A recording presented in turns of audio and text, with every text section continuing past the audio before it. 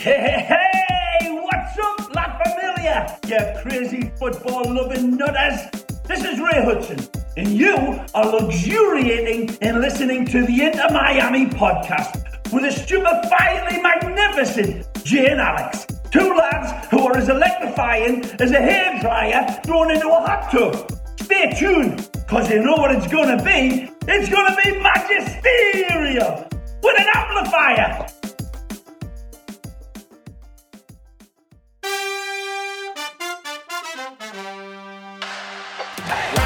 The cross Campana! He's done it again! Taylor squares it for Victor Ulloa.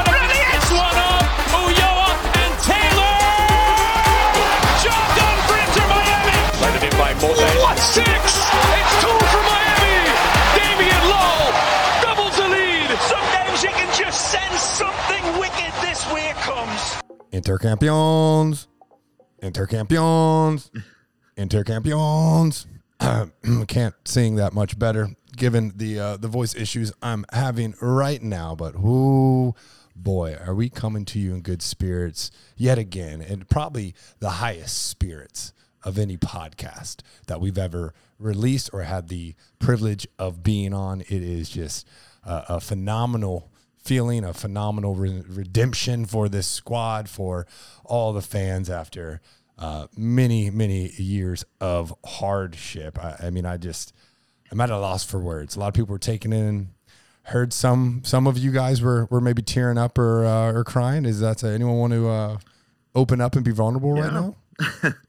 I can go right into it, man. Man.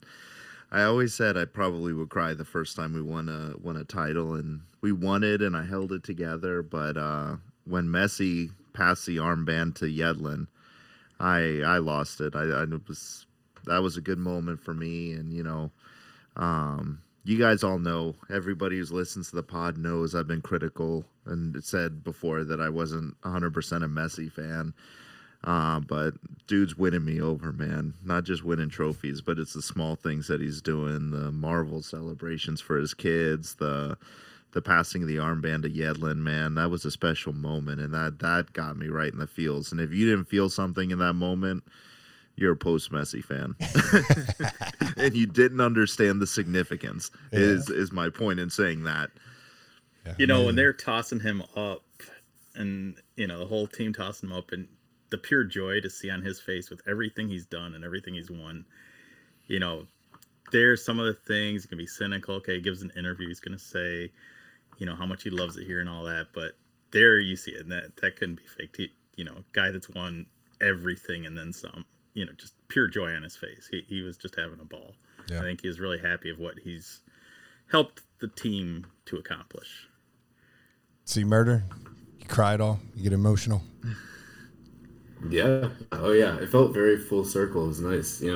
I said it in our Discord, but it wasn't too long ago. I remember watching Inter Miami lose like 5-0 to New England, catching a red card in like the 15th minute. 0-0 draws against Chicago. So it's nice to see the team actually put together a string of decent performances consecutively, because it's something we never really have had in history. So it's cool. It's a welcome celebration. It is. Well, welcome everyone to the Inter Miami podcast. I am Jay Kington, joined by more of the IMPC universe, none other than Branton Griffin, who I think some of our listeners are aware of. We've also got Gary McLaughlin. Gary does a lot of stuff behind the scenes, plays a advisor consigliere type of role. Gary, have we had you on one before? No, I was on the Freedom to Scream with Branton and Callie, but I have not been on the main podcast before. And the World Cup coverage. That's true, and there's some World Cup stuff, but it seems like mostly I just kind of try to come and, bring up the average age of the pod squad and everything. So. That World Cup coverage seems like it was 2 years ago. That's crazy. And none other than Caden DeLisa, who I believe we had on the first Freedom to Scream. He is the editorial chief for the IMPC squad and universe. How are you settling in? I'm assuming the S on the cap stands for Southside Chicago. Yeah, it's my makeshift White Sox hat. Not quite a White Sox hat, but it works. It works. I've done one game, so by game 4 or 5, I'll finally get a real one. There we go. But yeah, no, it's nice up here. I'm loving it. The weather's nice. It's a bit better than the 115-degree Miami heat, so no complaints from me.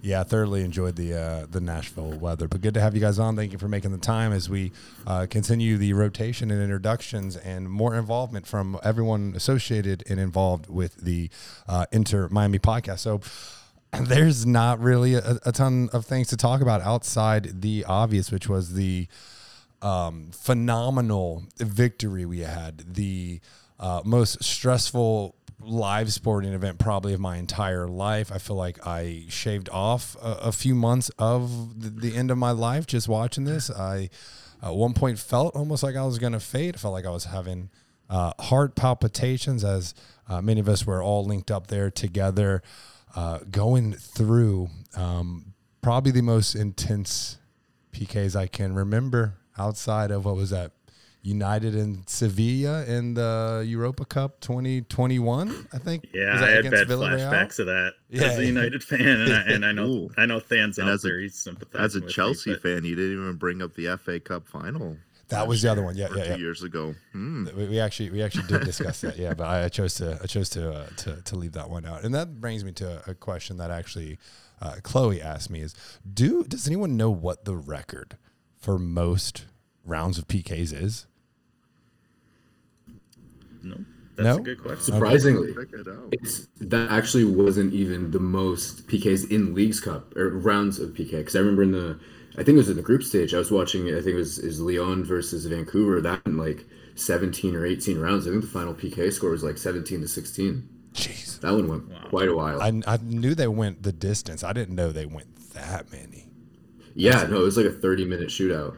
Oh gosh, God bless those fans' hearts. So longest. The fact that there were only 3 misses out of 22 kicks taken, 3 misses. That's incredible. It's wild. Either great PKs or keepers just guessing the wrong way. It's such a crapshoot. It's a lot of keeper guessing the wrong way. It's a whole crapshoot when you get into PKs. But it is. Brandon, what did you find? So longest penalty shootout in history is a non-league 10th tier in the English football pyramid. 54 penalties. Oh my God. Each? 54 each or combined? Washington against Bedlington, and Washington won 25-24. Oh, combined. That is ridiculous. But they took 54 penalties total. That is insane. So a couple misses in there, but holy crap.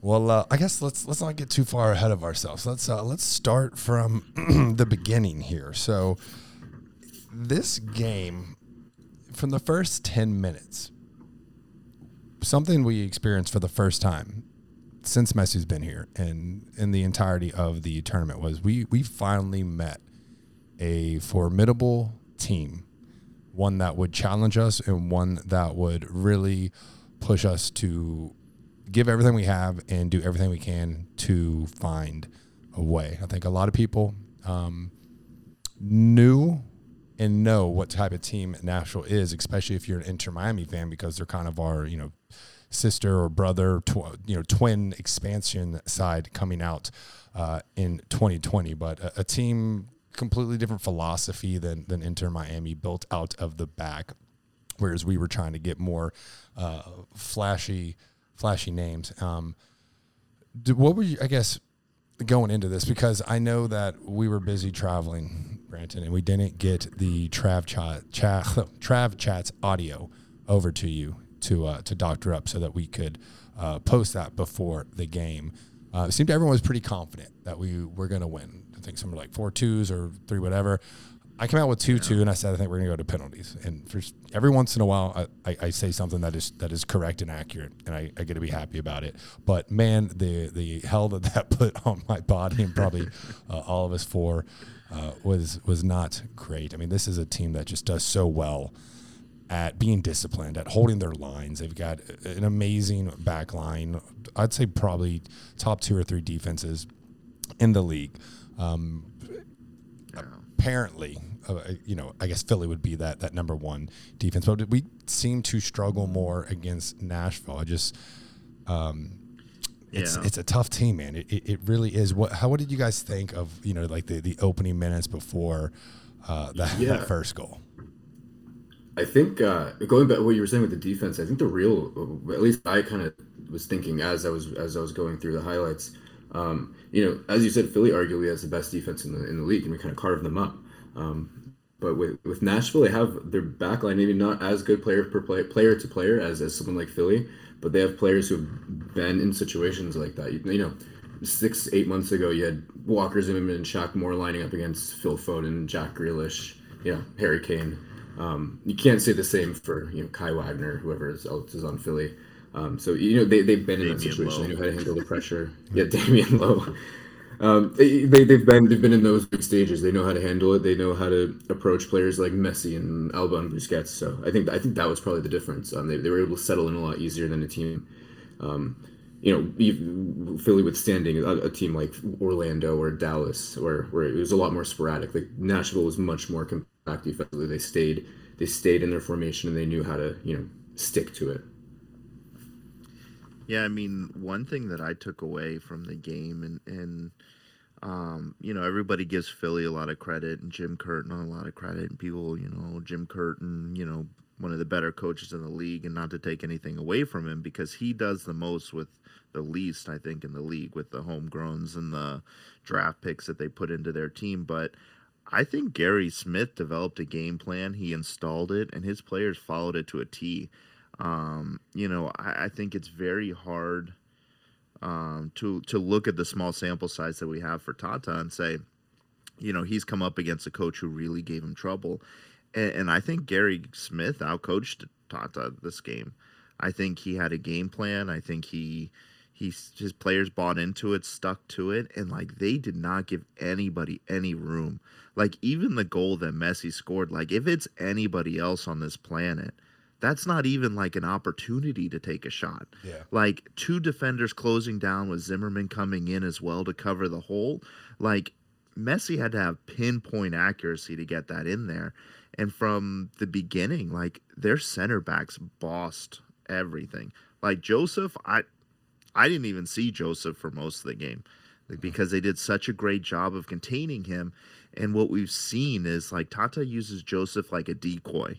He tries to use Joseph to draw out the center backs so that it opens up the center of the field so Busquets can pass it out to Taylor or to Messi and kind of have them playing off of each other. And those center backs didn't bite. They were like, all right, Joseph, you want to go ahead and beat us? We'll let you do that. But we're gonna cover Messi and put a body on him. And that's what they did. And it was, I watched the whole game and I was just like, holy crap, this is the most tense game we've ever been a part of. Yeah, I mean, I just the discipline never felt totally comfortable. The discipline was there through and through, and to your point, Gary Smith came up with a plan, and he stuck to it. And I think the difference between the plan he was able to come up with, everyone tried to come up with a plan against Messi, and it wasn't the right plan, and then they tried to adjust in the second half. I think Gary came out with the right plan and was able to initiate it exactly, as he wanted. Gary, what were your thoughts? Well, kind of like the discipline that you were saying was really the big difference if we're comparing how Nashville played us versus how Philadelphia played us, because it was that third-minute goal by Joseph that against Philly, and that changed the game. They had to start chasing the game a little bit more, maybe, because pretty much every goal in that game, it's not like we were having possession and set up and breaking them down. They're pretty much breaks to some extent, whether full-on breaks or kind of partial breaks after turnovers of the ball. And but I think part of that all started because we got that early goal, whatever. They had the little bit of the slip. I mean, Joseph got just enough of a step on the defender there. We get the goal in 3 minutes, and they started chasing the game, and that opened things up a little bit more for us going the other way again. I kind of wonder, what would have happened? Would it have kind of gotten into another, kind of a scratching and clawing type of fight like Nashville was? Because they were kind of doing the same thing. Nashville and Philadelphia both, they wanted to hit Busquets especially. they wanted to knock him down. They wanted to like get him frustrated, as well as denying him the ball, because if you can deny him the ball, then it's hard. Then it really kind of changes. It's hard to play through the middle, play through Messi. We have to kind of try to play around it a little bit. So yeah, I think, like you said, that discipline, that was the big difference for me between Nashville and Philadelphia. Nashville stayed disciplined early on. Yeah, I mean, and Philadelphia was without Julian Carranza, who is more than just an attacker. He's also a creator up there, on the front line. They were also without Gazdag, so they were not a full team. Although I still think the result probably would have been the same. But I truly feel like Nashville is probably the most complete team in the entire league, from front to back. Our back line has been very sketchy at times. It's been a lot better as of late, but a part of having an amazing defense is just having an amazing possession, and that's what we have now. We are, I'm trying to remember. It certainly has been a League Cup game, maybe Cruz Azul if I am missing something, but we've had the majority of possession and comfort moving the ball through Evers. We poke and we prod, but Nashville, their back line is real. It's true. Outside of that, you've got Fafa Picot and you've got Alex Mule, who run the wings defensively and offensively. You've got Hani Mukhtar, who is low-key one of my favorite players. Big Hani fan. I mean, he is a threat coming out of the midfield. He can play up top, be a threat out of there. He is shifty. He works. Seems like he works hard. He's a higher work rate than every other player on the pitch. And then they've got Serge, their kind of newest toy, who's really developing into quite the beast. I mean, we had our hands full, and nothing but respect to them. And hard fought game, and then it finally opens up. Right? I don't even know if it opens up. That's probably not the right word, but Messi just doing Messi things. And to your point, Brandon, no, if that was any other player in the world, like, yeah, nothing's gonna happen. It just to be able to cut, shift, find a little bit of open space, and then just doink, perfect curler, top deck. That's what you want. That's what you want. And like, you can't even really be mad. Like, obviously Nashville's going to be mad at that, but like, those are the ones you just see like, all right, like no one can do anything about that. Yeah. And he's had a lot of those already. he's had a share of those in just 7 games. He is a cheat code. Yeah. And it kind of almost feels like that at times too, like it's hard to even compare the difference in quality of Messi versus the rest of the league, Well, and I mean, there's good players in the league, but almost any other league, at least any top 5 league in Europe, Messi's going to be the best player, but he's not going to have that gulf of difference between what he can do versus, kind of what, say, the average is in the league. It's just crazy. And so, yeah, I agree with that. But at the same time, like we're talking about, and we just said, like, Messi scored a bunch of, like, incredible goals that no one else could score.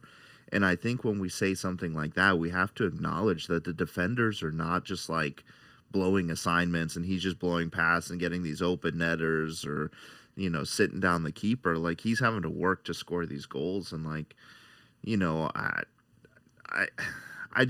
hate hearing that, he's doing so well because of the quality of MLS when the defenders are forcing him to, like, make otherworldly goals. Because, like, 2 milliseconds later, and one of those defenders is already in that lane, and Messi doesn't make that goal. And we're talking about Nashville winning Leagues Cup. Like, I don't want to take anything away from Messi, but I think it's also unfair of us to say that he's doing this because the quality in MLS isn't where it is in La Liga, because, obviously it's not there, but I don't think the gulf is as big as people are making it. I think we're closing in. I agree with you. I mean, like so I rewatched the second half, right? Because I like to try and rewatch them just to see everyone close up, right? Because we were pretty high up there in the beautiful Geodis Park, by the way. I will say, what a beautiful stadium. I really hope that we can look towards that and take bits and pieces for when Drive Pink comes out. But I believe it was Robert Taylor that passed into Messi, but like he's not even attributed to the assists or accredited to the assist, I guess. Messi had to create all that on his own. Like it was truly a spectacular, just classic Messi doing Messi things. And, you know, after that, felt like the game might open up a little bit. That was the 23rd minute. Then it was like, okay, all right, like there's the first one, you know, just like all the other games, like we're about to drop 4 and no. And then we kind of scrap and claw our way to the end of the first half. And then even though Gary Smith had a great game plan, you know, he did make some tweaks. He didn't need to change the game plan entirely because it was basically working, but he just needed to make some changes here and there, which seemed to work because, man, Nashville came out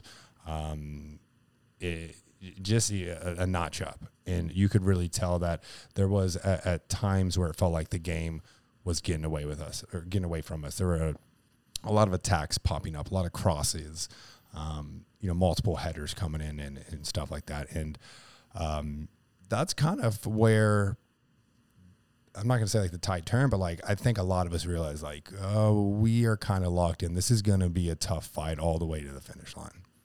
Yeah, no, we came out at halftime, and you know, I felt good after we got that first goal.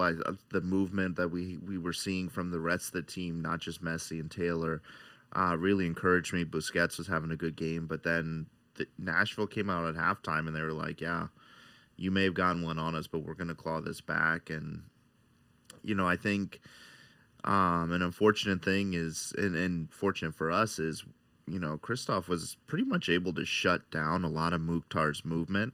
There were a couple of chances that Mukhtar had in the second half that I thought on a good day, he probably would have converted, and we probably would have been down. I don't think it would have gone to penalties had Mukhtar put in his usual stellar performance, because, you know, to me, he kind of disappeared at sometimes, especially during the attacks, and he just didn't have that killer instinct that he normally does that could have finished us. But, you know, all credit to Gary Smith and Nashville. Like they were the better team for the second half, and I felt, especially with the subs that we made, you know, bringing on Ruiz and Ulloa and Gomez, I felt like those were very defensive moves, even Campana, because I think Campana definitely tracks back a lot more than Joseph does, and I felt like those moves probably done a little bit sooner than Tata normally does or wants to make a move like that. But I felt like those were like, we're going to like kind of park the bus. Like we need Campana's height because we're getting killed on set pieces. Every time they had a corner or set piece, I was freaking out. Yep. You know, and but he felt, cleared one late, which, you know, seemed very crucial. Yeah. So it was needed. And they had a lot of set pieces. They had a lot of the set pieces, a lot of corners. Yeah. And that Drake was a busy man. Yeah. And just if it wasn't for that, man. And then we're not lifting that trophy. You know, what is this? 12 minutes after the start of the half, right? Is that what it is? Yeah, basically 12 minutes. That equalizer goal comes off a Sam Surridge corner, and Fafa Picault gets ahead to it. Not, you know, the prettiest header or cleanest header. And I mean, I guess we can be fair and have to agree with Leagues Cup giving him the goal, but it was really almost an own goal. It came off, I think, with Drake into Benaz's leg and then back into Drake's leg, which was sweeping backwards. And, you know, you see Drake kind of lay down on the pitch like, oh, I cannot believe that just happened. But to his credit, you know, got back up when, you know, was let's go for it. But at that mind, and I was sitting next to Mike, and Mike was kind of being negative the entire day. He just wasn't as positive as I was looking for, and I think at that time he was like, this game's not going to go our way. Like crazy little, you know, traffic jam of a goal, not going to go our way. And then, you know, Robert Taylor goes down, and then we see those substitutions. And something that we had mentioned prior and discussed, especially in the Discord, was that we felt like Tata was going to kind of do what Tata did, which was put in Victor Ulloa, right? Like give the story arc for Victor Ulloa, because high chance Ulloa is not going to be here next year, right? So they bring him in. I was like, all right, like I like the sentiment. Don't screw it up, and there was an overhead ball that came in, and it was, Hani was booking it, and he just turns around, like you can see his head up in the air, like no clue where the ball is. He looked lost for a second, and very, very soft foul that got him the yellow. But there were a couple of those instances where there was a full on break, either with Hani, in tandem with Surridge, where like the one where he spun around Kamal, and then it's just a full on sprint to get back to the box to try and prevent it. And little did we know that was not even near the level of stress that we were going to feel that night. But one more thing on the game towards the end, right? We got to talk about what could have been arguably the greatest sequence in Inter Miami history. Ball for Messi deep in our own half over everyone to a streaking Campana. And I don't know why we weren't doing this more. I know Campana was making some runs, but like he's got so much size and he's so strong. And, there's been times where maybe his first touch has been off or control's been a little off, but we've seen him do things like this where he's bodying defenders. But man, he slows down, gets the defender off his back, and then one-on-one to what could have been the greatest moment. And in the stadium, you just felt the energy just get sucked right out. And it seemed like it was incredibly silent for a lot of people. But a poor chip and then a sliding effort denied by the woodwork, and probably the craziest sequence you could see happen. What was it? I know what we were all like at the same. But what was it like watching that, though? What were your guys' thoughts on that? I was on the floor. I literally collapsed on the floor. Did your hopes shoot up that you figured it was when he's like going in, and with the last seconds, I'm like, and I usually during a game I'm sitting there and I'm just almost too tense to move a lot. But him going in kind of alone, it's like I jump up on my feet, I'm just ready to scream, and I'm just there and I just collapsed to my knees, almost the same as Campana did himself. But it was I almost wonder the chip. It almost looked like he tried to chip it with the plan to catch up to it and knock it back himself. Though that would almost that's seem what a I little thought crazy, as well. Yeah. But because it didn't almost look like he was trying to chip it on goal. But I don't know. And and then you look at it, the defender falls down.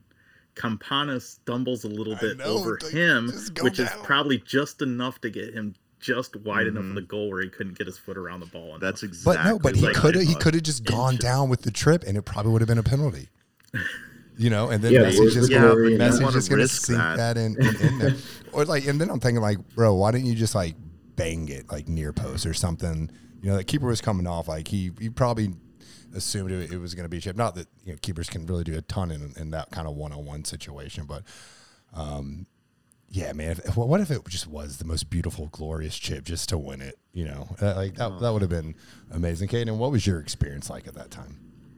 It really reminded me of, and I'm hoping I'm remembering this correctly, of I think it was in Champions League. It was a Messi play. I think it was against Bayern where he chipped the goalie, kind of caught up to it and kind of just dribbled it in. I thought he was trying to do the same thing, and if it worked, we'd all be talking about it in a different light. We'd still be watching it 5 years from now. So I respect the ambition. If you think of yourself, you're kicking around in your backyard when you're a kid. That's the moment you're waiting for. That's the moment you're practicing your whole life for. So I respect it. I almost feel for him because you could tell he had it. If he was maybe a split second quicker getting to the ball after the chip, we win in regulation, in regular time, and we're talking about how Campana's the greatest player in Inter Miami history. So and how big is it though that because he has struggled a bit this season, right? He's had to play behind, Josef on the depth chart, come in and only have 30 minutes to try and find his rhythm, his composure, his confidence again. That would have been that ultimate moment that would have given him that, and that's just the soccer gods give it and the soccer gods take it. Yeah. And that's why I was so happy to not to jump ahead really, but the fact that he buried his penalty, because remember he missed that penalty earlier in the season, and so after that I'm like, if he misses this penalty, his confidence is just going to be completely shot. So, but My he thought was he hit the penalty comfortable, calm, cool, collected. So Seemed like everyone did.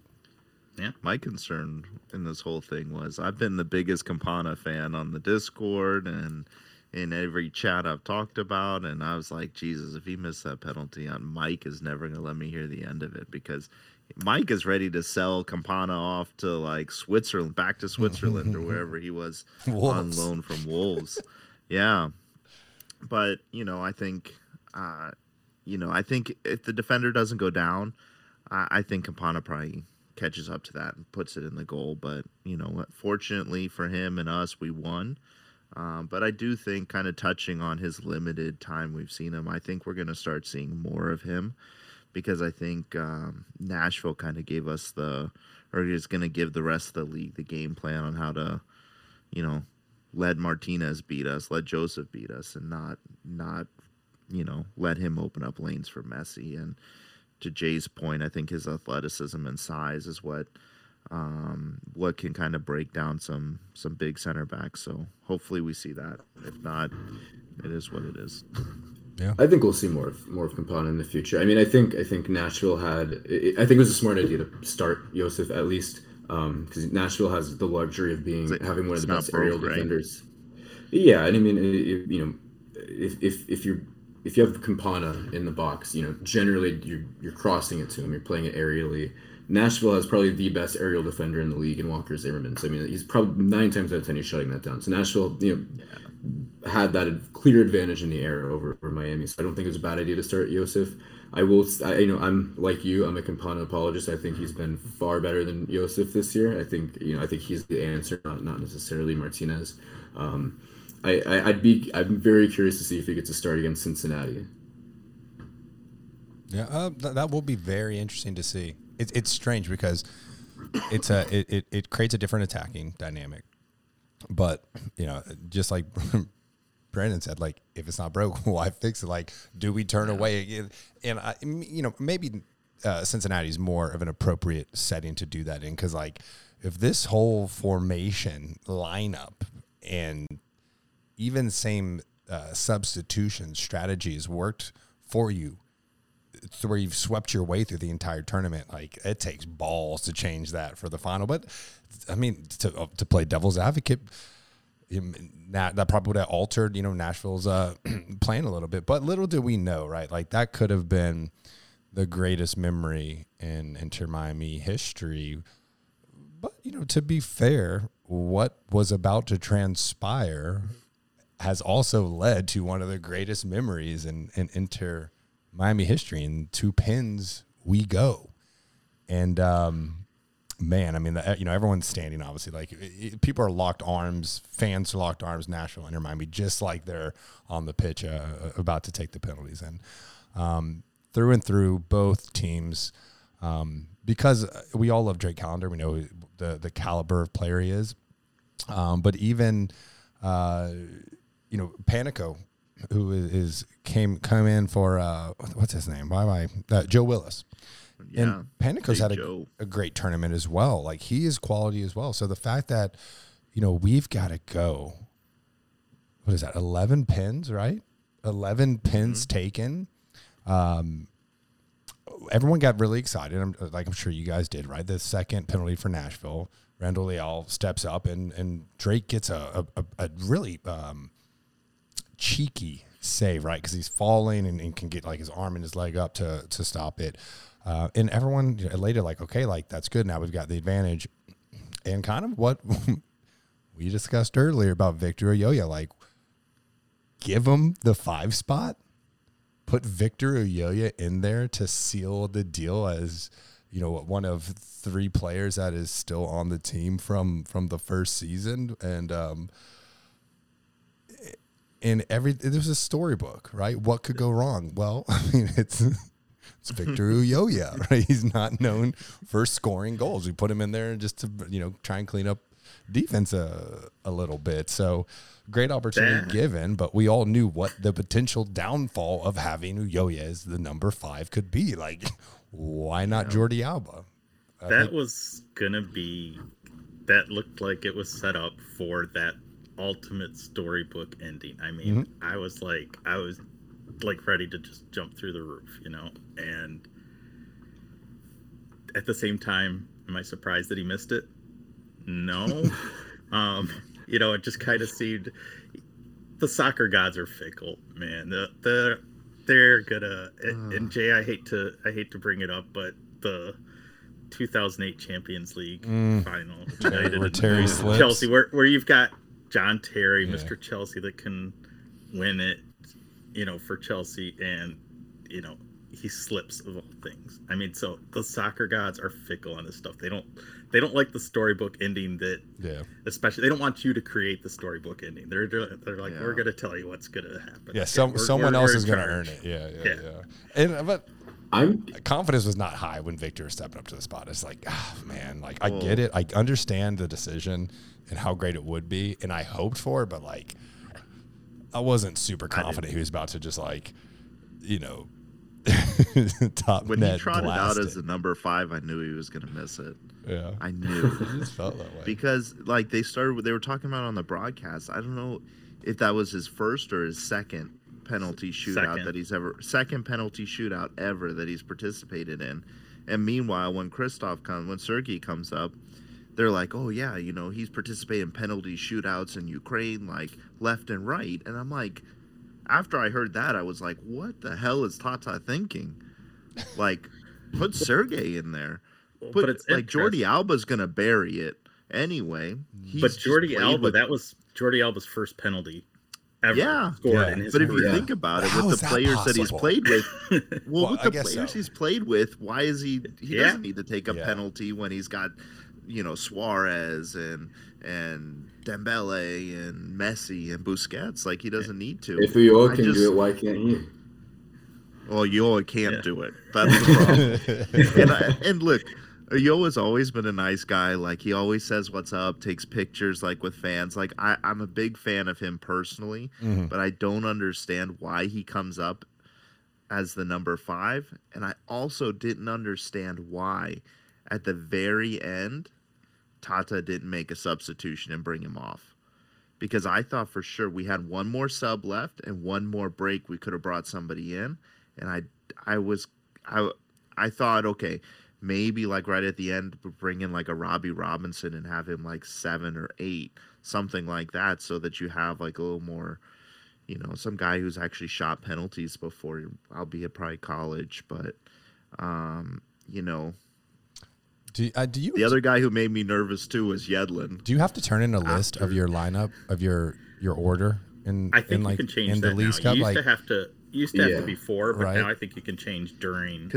Part of me would like to think that Tata was like, okay, like if we have the advantage going into, if we can win it, say in the 4th penalty or the 5th penalty, let's give Victor his shot to have that right off in the sunset moment. What I'm curious about is who made that decision to put him 5th. Was it Tata or was it the players that were like, we're gonna let Victor go? Because I mean, we've seen in this tournament, we've seen Messi give a penalty to Martinez. It's not out of the realm of possibility that something similar happens here. Maybe the players themselves thought they'd have the advantage, like you said, going into the 5th shooter. That's what I was curious about. Maybe the players, because that was something else I was thinking about, Caden. I'm glad you brought that up. Is like maybe the players came up with the order on the field and were like, Tata, these are the guys that are feeling real confident and let's go with it. But I don't know how Ulloa ends up 5th there. I really don't. Especially with Captain Messi, like you said, Caden, he gave the penalty to Joseph early on. Like in the wasn't the Cruz Azul game? It was the 2nd or 3rd game. I think it was the one against Atlanta. When we see what he did after here, where he gave the armband to Yedlin, he's respecting the team and the players that have been there before, respecting Yedlin as being the captain before he came. So I could totally see him respecting Victor in the same way as far as being, the OG. Yeah. From the beginning. Maybe Messi's standpoint is like, you don't have to, like, I'm going to earn my way into this team by doing other things than just being the best player in the world. Like, I understand everyone wants me and everyone's excited to have me on this team, but like, I want to prove to you guys that I am a true, team player. And he does these things, these extracurriculars, if you want to call them, that really shows you like how humble he is, how much he does care about this team and wants to be respected, almost as an equal. Like he's got to earn. Yeah, I mean, he might feel like he's got to earn the respect as an equal, even though he's light years above everyone else in the league. You know. But I also think like Messi handing the armband to Yedlin. While, obviously I've already talked about how big a moment that was for me and what a big show of respect that was for what the team's been before him. There's a big difference in giving the ball to Joseph to take a penalty and giving the fifth ball to Victor Ulloa to shoot a penalty. So I don't know how much respect went into that. Like, I could be wrong, and, like, maybe somebody can ask Messi if there was any kind of decision there, or ask Tata what the decision was. Decision-making process was there, because I would love to know. But I don't know. Like, Messi's here to win, and I don't know that he would say, yo, Victor, you want to make your second penalty ever in a final? Here's the ball. When he's got other guys on the team who have made penalties and taken penalties before, somebody like Alba, who he probably trusts to take that penalty anyway. So, I could be totally wrong, but, I do think there's a big difference in saying, Joseph, I think you can make this, and saying, Victor, you got this, my man. Yeah, and I unfortunately could not make the Tata presser after the game because we were too consumed with the celebrations going on, on the field and all of that. But I would like to ask about that in the next presser if one comes up, which I think you and that glorious hat made an appearance in the team's Instagram post. I think it was. Yeah, funny story about like the wallpaper they have in their like corporate office. Like I'm in there, so if they redo it with this one, just look for the hat, and hopefully I'll be in there again. But I hate that picture that they have in the corporate office because I get cropped down, out of that. Yeah, I get cropped out of that photo every time they use it. Like I'm directly to the right of Callie in that photo, and they always cut it off right there. So I got the media assets shortly ago, and yeah, there's nothing before the Cincinnati game. And I'm not going to ask about that. That's just not the right move to do. But before we shift gears here, if we spend enough time talking about bad penalty takers, can we give a shout out to Drake for probably taking the best? Hold on. We're gonna get there. Branton was just on a mission to crush Victor Ulloa for the past 9 minutes. It's fine. But yeah, so. Just to recap where we are, Victor Ulloa could have sealed this with the fifth penalty kick, and he misses it. So now we're back to ties, and then we're going to sudden death. And technically, I think Drake had the opportunity to stop the Sam Surge one, which didn't happen. So then we go to sudden death, and we just start working our way through every outfield player that we have available. The most stressful time of our lives. Man, like my stomach was knotting up. It was intense. We wanted this win so bad. It was, we kept saying storybook, right? Or I know someone was asking Beck, I'm like, this is like a movie, right? Like this ending needed to happen. It had to happen for La Familia just to reinvigorate and make everything right over the past multiple seasons. And run through all the alpha players, and then we come up against what I think every team dreads is their keeper's ability to hit a ball that ideally you would like to place. You would like to know where you're going with it and place, and that's not a keeper's forte. Their forte is I'm going to kick this ball as hard as I possibly can and try and get it over that midfield line. Hopefully I can do it accurately, but as we've seen many times, a lot of times I don't care. They just get up there, hope someone gets ahead to it.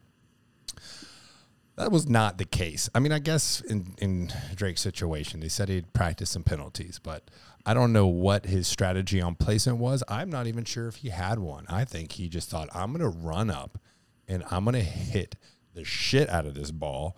Good luck trying to get a hand to it. I was going to snap off your wrist if you even try to. And Caden, I will let you pick it up right here.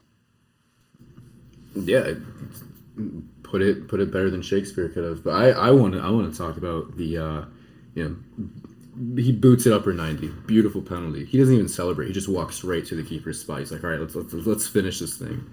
I thought that was the coolest thing. Walked up, banged the penalty, got back in his spot, won the game. Can't get better than that.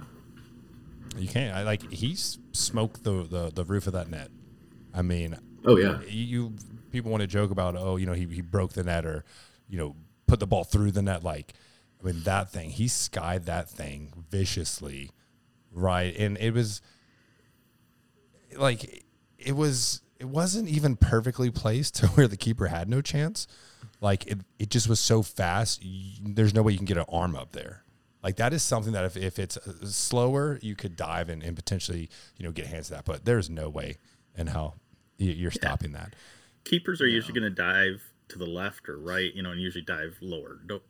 That's why so often when you see people try to go high, it's such a risk because you'll sky it over. And some of the best players, Messi did it in the Copa America final when that was in the U.S., 2016, skied it over. Roberto Baggio, or I think it's 94 World Cup in penalties, skies it over. I mean, so the best players in the world can do that. It's not easy when you're trying to go high to keep it under the bar. You even wonder, was Drake really thinking like that? Or when it came off his foot, was he like, oh shit, is that going to go over? And because that did not go under the bar far. That just made it under the bar. That could have hit post. That could have gone over. But he did it. He just blasted. I think he just put his head down, like you said, and tried to blast it.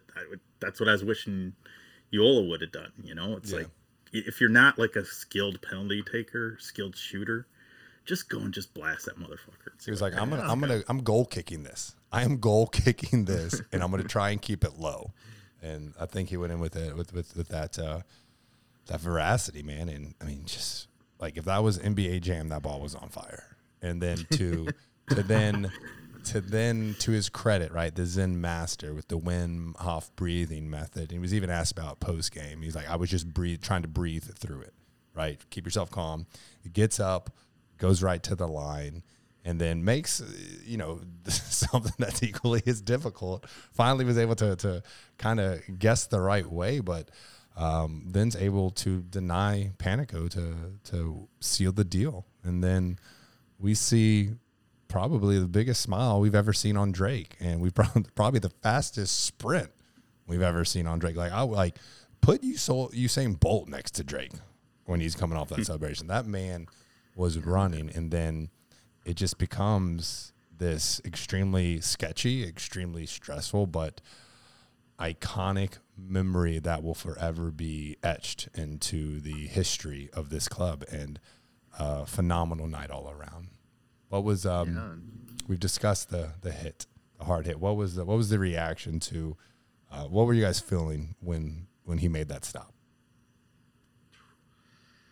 I couldn't believe it at first. That I was just kind of in shock, but at the same time I was like, I was confident Drake was gonna win it for us. You saw him in the whole penalty shootout. Every time one of our guys was coming up, he was walking the ball with the guy, being like, "Hey, you got this, man." I knew he was gonna bring us through it, and to me, it was also kind of poetic that one of three guys that's still around from the inaugural roster build was the one who kind of delivered it for us. And I just, I just kept thinking about all the pain that we've been through as a fan base, all the just the nonsense. We've been the laughing stock of MLS for so long, and having to stand it's a weird thing to think about, but I remember standing next to you guys in the North Stand on those Sunday afternoon 1:00 kickoffs. There's 40 of us in the North Stand, and we're the only ones watching the game, and just thinking that was a year ago, and a year later we've won a trophy. And it was just I couldn't appreciate how great it was to win something like this without having those moments. And as odd as it sounds, I just thought about all the pain and the shit that we've been through, and that just made it that much sweeter. Football is about the suffering. Yeah. It's the pain that makes the joy just that much sweeter. It is. It is. But going back to Drake's save there, I didn't notice if he did it a lot on the other players, like if he mostly guessed it, but he completely like kind of leaned to the right before diving left, and I think like put his hand out here. Yep. And I didn't notice him really do that with other players. And it's like here, maybe he thought like he's not going to fake out the other ones, but maybe I can fake out this, this other keeper. He's not going to be as skilled at this. But it seemed that way was just enough to, if the keeper was looking at him at all, he saw that, seemed to like go to the way that Drake, the opposite way from what Drake was faking. And Drake was there for the save because Drake did not guess right very often. Yeah. In that. But what I noticed when I was watching the replay, because there's no way I could see Panicco's face from where we were sitting, but Panicco was talking to himself. So I wonder if Drake saw that and was like, homeboy's a little nervous. And then, was like, maybe let's throw a little bit of shithousery in here. And I even think, I'm not sure because he covered his mouth, but I saw Ruiz covering his mouth and talking to the Nashville player after he made his and was walking by. And I was like, I want everyone to be like humble and loving, but like that's a Miami boy, man. That's a Miami boy. I saw that too. And I'm like, he's talking some shit there. Oh, yeah. Good boy. Jay, I want to hear about how it was in the stadium. You got our perspective watching it at home. You guys were there. What was that like when Drake made the save? I mean, it was electric. The entire game, like, right, it was musical chairs. You're standing, you're sitting, you're standing, you're sitting, and it never ended. We had fans in front of us that were in Messi jerseys and Argentina jerseys who were Nashville fans cheering for Nashville and also cheering for Messi and standing up every 2 minutes in front of us. So, like, it was just constant movement, and you're never, like, comfortable or anything. But, of course, you can't be comfortable. Like, we were comfortable for, about 30 minutes of game time when we were up, but we could tell the tide was turning. And then once it equalized, to Mike's credit, he's like, damn, this game's not going to go our way. And it seemed like the tide was turning against us. And it just seems like we've been in these games where that moment has happened. We kind of knew that we would concede and the loss was coming. But, not anymore. But in fight to penalties, and penalties can be glorious if you win them. They can be a beautiful thing, something you will fondly remember, or they can be horrible nightmares that you hang on to, like, when Gary mentioned Chelsea in 08, and I said John Terry, like, that stuff gets burned into your brain. But to go through penalties like that many, to go through all the fielded players to the keepers, I had never really experienced anything like that in person. I've seen it on TV a couple times. We haven't been like the best penalty team, right? Like, we all have flashbacks to the Orlando game in last year's Open Cup, right? Where Bryce Duke takes a horrible penalty. Yedlin takes a horrible penalty. And then Yedlin, comes up as what? I think he was the last outfield player, right? Is that correct? Yeah. So. Yeah. So he was. Drake. And you have flashbacks to that, and just to go, and I don't know what's worse, honestly. Is it, once the ref blows his whistle, throws his hand down, is it the maybe 2 to 3 seconds where they make the run up and they kick the ball, or is the worst part, the 30 seconds in between every penalty where you're just there and it's constant, head in hand and then up, and then there was one point I had the hat off because it was hot, and then I was like, damn, no, like I had that on at the beginning of the shootout and we were making them, so I put the hat back on. And so then you're like doing superstitious things, and you're all there together, like, in it together with people that we've watched this team with for 3.5 years, right? Going on 4 years now. Brothers that we've made through the suffering, that we've bonded through mutual pain. And it's like a breathing exercise. It's up and then, okay, you're elated, you made it. Like, the stress is high, the stress is out. Over and over and over and over again. I swear I'm going to die a few months earlier than I should have just because of that game. Like, I'm getting grays in my beard, and that just added, I'm sure, a handful of them. It was scary, man. It was scary. It was fun. It was on the edge. And thank the Lord that we came out on top, because to go through all that and then And then if we lost, that would have been extra defeating for sure. Like, you're losing a championship. You're losing to your twin brother-sister expansion side. And you're also losing after going through all that stress and all that worry and physical pain that you're feeling because you're so nervous. And then for it to happen and like you look over at each other and it's like everyone knows that you won the game, but at first it didn't feel real at first. You're like, wait, did we just win that? You know, and then the hands go up, right? And then even up where we were, I mean, beer and drinks being thrown, and you look around, you know, you see Nashville fans just like hands on their head, like, oh my God, over their mouth. Like, but you don't feel bad for them because you're so elated. And, it was just a magical memory that, you know, I'm really happy that decided to make the trip and that I was able to witness that in person. And then fans started evacuating. And so we said, let's go down, like, let's go to the lowest level we can. And, went out there for about an hour. I think it felt like an hour at least. And, you know, went through the trophy presentations. Team came over, was dancing, celebrating with us. I mean, even Ian Frey's over there on one leg, holding the crutch up, dancing. I'm like, Ian, what are you doing, bro? Like, your knees are not built for this life. Stop doing that. And it was just, you know, it was all love. It was amazing. And then once we're all down there, and, you know, the drums and singing's picking up, and not just the team, not just, you know, the Moss brothers or Beckham, but like even the staff, right? Like seeing like Ridley and Chris Allen come over and, you know, just enjoy it with the fans because we've all been through so much. It was just a magical moment. It really was. And, something I will forever cherish. And, just to wrap this up really quick, just with some accolades, and I'm sure, you know, everyone's aware at this point, but Messi finished out with, 10 goals, 4 assists, and he won the League's Cup best player and top scorer.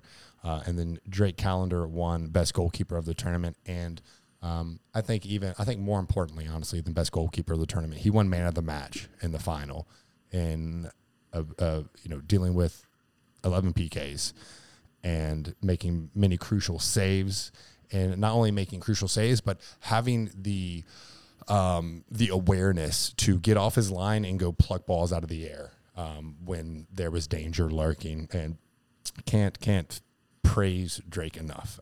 Such an amazing game. And now we're getting the bye to the round of 16 in the CONCACAF Champions Cup, which is what this is all about, right? Like, let's get Messi into the Champions Cup. Let's get over here. Let's get that Leagues Cup kind of fun. But additionally, on top of this, there in 2024 is going to be this Copa Interamericana, which is going to be the CONCACAF Champions Cup winners of 2023 playing against the CONMEBOL Sudamericana champions of 2023. That's one side of the bracket.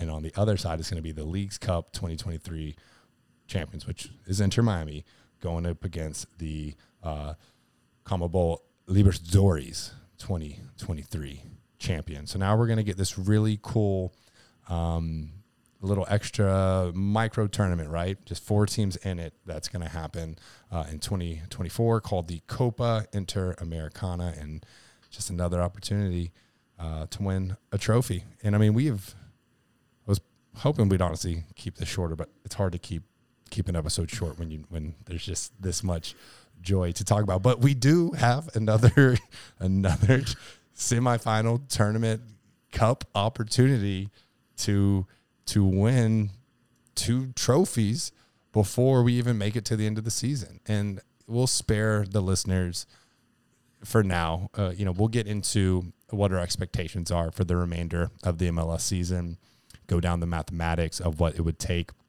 to sneak into the 9th or 8th spot to get into the playoffs, and potentially, technically, mathematically, a treble is still on the table. But let's just focus on the Wednesday night game, flying up to FC Cincinnati, another really good team, top of the East, although they did just get smoked 3-0 in the Hellas Real derby. But we're going to be playing them 7 o'clock is what it's listed at right now on ESPN.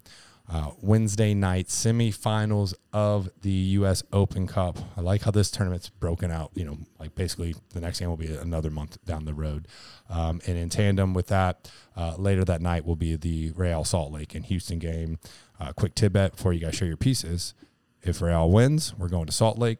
If Houston wins and we win, we will have a home game for the Open Cup final. So, with that being said, shake off the good feelings, right? Let's get right back into business mode. Let's get right back into focusing because we got a very important game coming up on Wednesday. And what are your guys' expectations against top of the East, FC Cincinnati?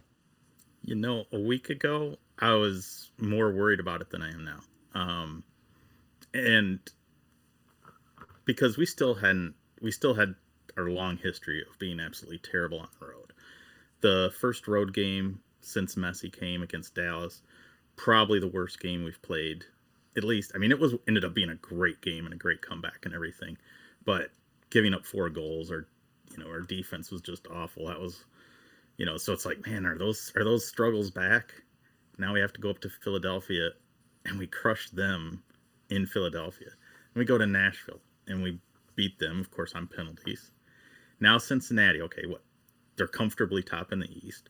Are they undefeated at home this year? Or maybe like they've been at an incredible home record one way or another. So we know we're going in a place that's very tough to play. So I'm still worried about that, but kind of with Messi and Busquets and Alba and all the other guys, like right now, no previous trends that we've had apply anymore. All bets are off. We've been terrible on the road, so that doesn't matter. It's a completely different team, clean slate. We've won 2 tough games, really 3, our last 3 road games we've won. 2 of them have been in penalties, but still tough games. That Philadelphia game was so impressive how we did on the road. So I know that we can do it. Is there going to be a hangover of this? That's where I'm like really hoping Messi's leadership can really come through, because he's played in games where he's got, where he's fighting for trebles and that kind of thing, where in the last week of the season you've got, an important game in the league, then you've got like the cup games and the Champions League finals, and you'll have all those in a short thing. So he's used to like, you win, you celebrate, turn around, we got business to do again. And so I'm really hoping Messi's leadership gets them all focused right away, because 4-day turnaround or whatever after a win and the kind of celebrations like that, hopefully they can be focused right away. Great point you made. They are 11-0-1 at home. So 11 wins, 0 losses, 1 draw at home. To be fair, I'm pretty sure Philadelphia went undefeated at home last year. So I'm with you. More confident than I was a week ago. That's not to say that this won't be a challenge. One thing before Brandon and Caden share their piece, they did lose to Columbus last night, 3-0. Notably in that game, Lucho Acosta and Brandon Vasquez played the entire game. I think that was not the best strategy, if you ask me, especially if you're, already down 2-0, which I think it was for, pretty late. I think they got the third goal late. You're going to want to save those legs, right? They're both the formidable attackers, and we know the quality they can bring, but I think they're going to be a little tired from that game. So that's certainly something to watch. Caden, what are you looking at in this game? Yeah, I honestly think I see this game pretty similarly to the Nashville game. Cincinnati is capable defenders. If they play Matt Miazga, that's another big body who's good in the air on the back line. Kind of thwart any aerial presence Miami has again. Similarly to what Nashville did with Zimmerman. But it's going to be a make or break game for our back line. Like you said, they have Vasquez, they have Lucho Acosta. One of them's getting European interest, one of them's getting USMNT interest potentially down the line. They're very formidable attackers. It's gonna take a full effort from the back. I'm curious to see if we play 5 at the back, if we drop one of the more defensive midfielders to throw in another center back. Probably unlikely, but you never know. Like Brent said earlier, if it's not broke, don't fix it. But I think it'll be a good game. I think it has the potential to be a high-scoring game. I do have the expectation that Miami will win. I just think, Messi's just that clear of everyone else in the league. So I think he's going to be a great chance creator through this. Cincinnati's midfield probably a little bit weaker than ours when we're at full throttle. So I think we take good advantage of that. Yeah, I agree. I'm not particularly worried about FC Cincinnati. I think they kind of showed their hand over the weekend. I mean, you play on Sunday and you've got really one rest day, and then you've got 2 practice days and bam, or 1 practice day and then bam, you're playing Inter Miami. So for them to go all out on that game Sunday, kind of in being all out by what players they played, not by the effort they put in, because obviously that was very, very lackadaisical of them. I didn't expect them to lose 3-0, but I think we have every opportunity to go out there and win this game. I think based off of what Tata said, I think Open Cup is a priority as well. I think they're going for the silverware. I do feel like we're putting the MLS regular season on a back burner. Anybody who's got tickets to the Red Bulls game, I think you might, or is trying to buy them, I think you should probably hold off, because I don't think you're going to see Messi play. Because I think we're going all out, and I think we probably see a very similar lineup to what we put out against Nashville, maybe with a little bit of rotation, because we probably, we want to win everything, right? So, maybe we see like Campana come in for Joseph. Maybe we give Jordy a break too. He's kind of the newest guy in. Give him a day off and give Noah Allen a start. But I think we probably win it. I would probably go 2-1, 3-1, something like that. I don't see this going. I feel like it's a comfortable win. I don't. You got to pick one. Yeah. We're gonna win one. Between your 2 predictions. Between your 3-1. Yeah, I'll go 3-1. I'm feeling it. I would. That's kind of what I had in my head. I've been torn between 3-1 and 3-2. So just for the point of conjecture, I'm going to go 3-2, because I mean they have been scored on. They have conceded some multiple game goals. 3 against Columbus, 2 games prior to that, 3 games prior to that, 3 against Kansas City. They even let Charlotte drop 2 on them in New England as well. And that's really been since July. So I think there's a pretty solid chance here. I'm going to go 3-2. Still think their attack in overall team is enough. I mean, there's a reason they're top of the East. So I'm going 3-1. Gary, what you got? Well, I was kind of thinking 3-1 too, but just for the sake of it, I'm going to go 2-0. Let's. I'm thinking that it'll be a tight game, tight 1-0 game, and then maybe 85th minute or after we'll get kind of just the ceiling goal as they press forward. We'll get a counter and finish the game off. Campana pulls a midfield chip this time. There you go. Drake comes up for a last-minute corner. Up 1-0, why not? Just send it home. Yeah. He's got the scoring bug in him now. Yeah, exactly. He wants it. I want to see Messi give a free kick to Drake now. Oh, God, that would be amazing. Before we wrap up, though, going back to Leagues Cup for just a quick minute here. Shout out to the kids, man. Kremoski, David Ruiz, they had some good goals. They had some big goals, especially Kremoski in that Dallas game. Tough break for Ian Frey, but in the half that he did play, he was doing pretty well. Defensive lapses of the entire team aside, I don't think he was responsible for too many of them. Kremoski and Ruiz, man, they were great for how raw they are in terms of their development. You can't ask for more. 2 big goals. So yeah, shout out to the kids. I like it. So what's your prediction? My prediction? I was gonna go 2-0, but now I got to be different from Gary too. It was different. Okay, from now I don't want us to all have to go different. I want us to. No one's keeping track of this, so 2 people can win here if you want. If we can go 4-0 against Philly, I think we go 4-0 against Cincy. Well, 4-1 against Philly, right? 4-1. My bad. That one doesn't count. We were already up 4-0. That's when the game ended. All right. I'll go 4-0 over Cincy then. Messi hat trick. I love it. Ooh. Okay, 4-0. I like it. Well. Messi wants the golden boot for the Open Cup. Oh man, he's got a lot of work to do. Yeah.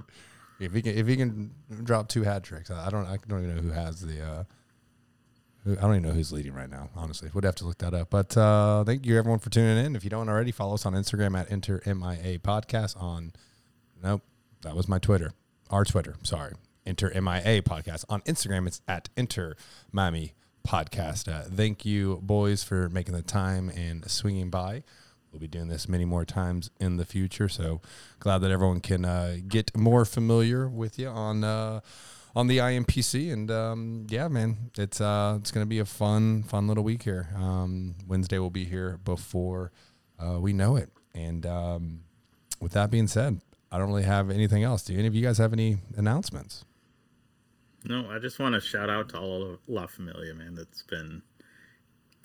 We've been through the ringer going back to just how long it took to even get the team approved and trying to figure out all the different stadium locations and, you know, the celebrations, the announcement at Arch Center, the celebrations when the stadium got approved by the city, you know, finally getting the team, getting then stuck with COVID, the first home game ever delayed however many months.